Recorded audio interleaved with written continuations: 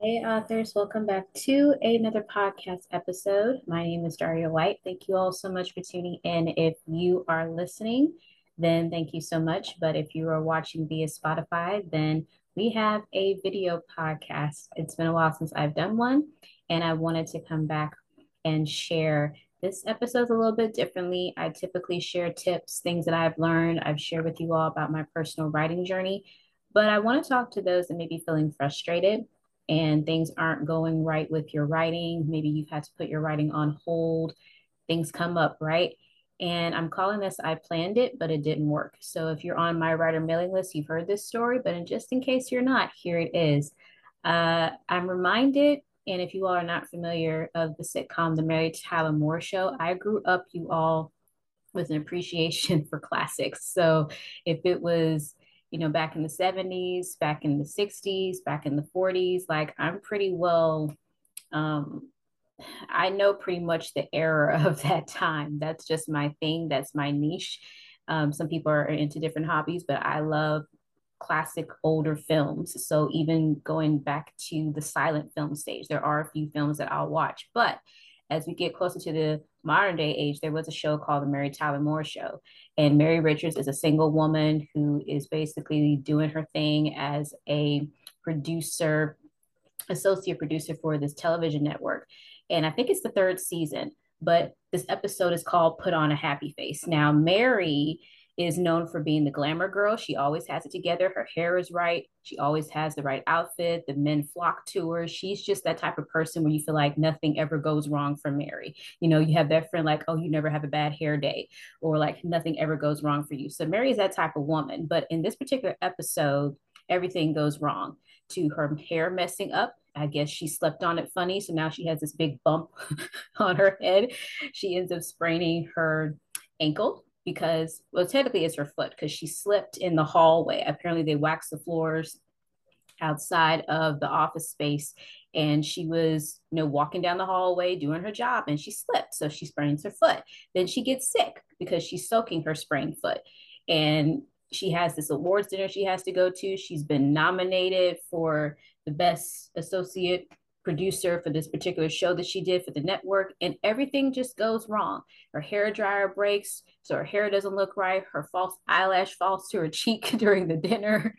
The cleaners ruins her dress. It's this huge, huge stain on Mary's dress. And she's like, what are y'all going to do about this? And she's like, and she's talking to the owner, and he delivered it. So she's like, I need the number to the owner. I need to speak to the manager because this is unacceptable, not realizing that he's standing there with her. So everything that could possibly go wrong for Mary went wrong. So I say all that to say I definitely have had that experience with my writing, and even more recently as I've expanded my author business to online courses. So I told you all about my latest No Time Writer training. I decided to do it live. I've only had the option in the past to do pre-recorded, but I decided, you know what? I'm going to do my best. We're going to work on tech and I'm going to do this live. So everything was planned out. Everything was planned out. But then I guess I hit the wrong button. The chat didn't work. The plan was to moderate it so it wouldn't be going too fast on me so I could catch what everybody was saying and interact. But I didn't see anything and people didn't get to send me anything. So that went wrong. Then when the replay, once I finished recording, because I'm like, I know I hit the record button, the replay took almost a week to process, even though I was told no more than 24 hours. So that didn't go right. So people that were on, I don't blame them for being dissatisfied with the experience. So I'm like, okay, let me do a follow up live. Let me just see if I can make amends with this. This is not the type of experience I want my attendees to have. So I decided just like, you know what, let's just go to YouTube. Okay, let's just go to YouTube. So I sent those that were still willing to come back.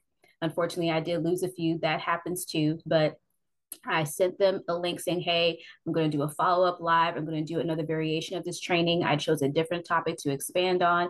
I was going to revisit the points that I made, and I did that just in case people missed what I said before. So I revisited it, but I also included some things that I didn't include in the first training. So I had everything ready to go with YouTube and the link was good, but I think something went wrong there. I really don't know. Honestly, I really don't know, because the link that I ended up sending to my attendees, I ended up having to switch and send them a different link. Technology for you. So here I am on this live, and I'm trying to make sure that everybody knows, okay, we're on a different link. So I'm trying to email, I'm trying to send them the link on the previous scheduled live, just in case anybody showed up and they were waiting. They're like, hey, what's going on? I was typing in the chat on that one to say, hey, we moved here, click on this new link. And honestly, you all, it was just one of those days. It was one of those days. And I'm like, what is going on here? I don't understand. But you know what? I'm human. I'm human. We make mistakes. Things don't go as planned. You can have everything laid out, what you want to do, and things still can't go right. So, what do you do? How do you move on when things don't turn out well for your book? How do you pivot when you're like, okay, I'm trying to make the time, but every time I try to sit down to write, this happens. The kids need this. This came up with work. This came up with my family emergency, and you feel like you're just scrambling. You're scrambling. You're like, I want to get this done. I want this to work. I have this dream. I want to finish my book. I want to hold my book in my hands. I want my readers to finally see all that my hard work has paid off because I've been talking about it. I told people I'm going to be writing a book. It's coming out at this time. You already got the pre-order up. You're like, oh man, this book may require a rewrite, but I've already put the pre-order date out there. And we know how Amazon can get with that. If you're not up to par with your pre-order, that you cannot have a pre-order up for an entire year if you somehow miss it more than once. And everything's just going wrong. I hear you.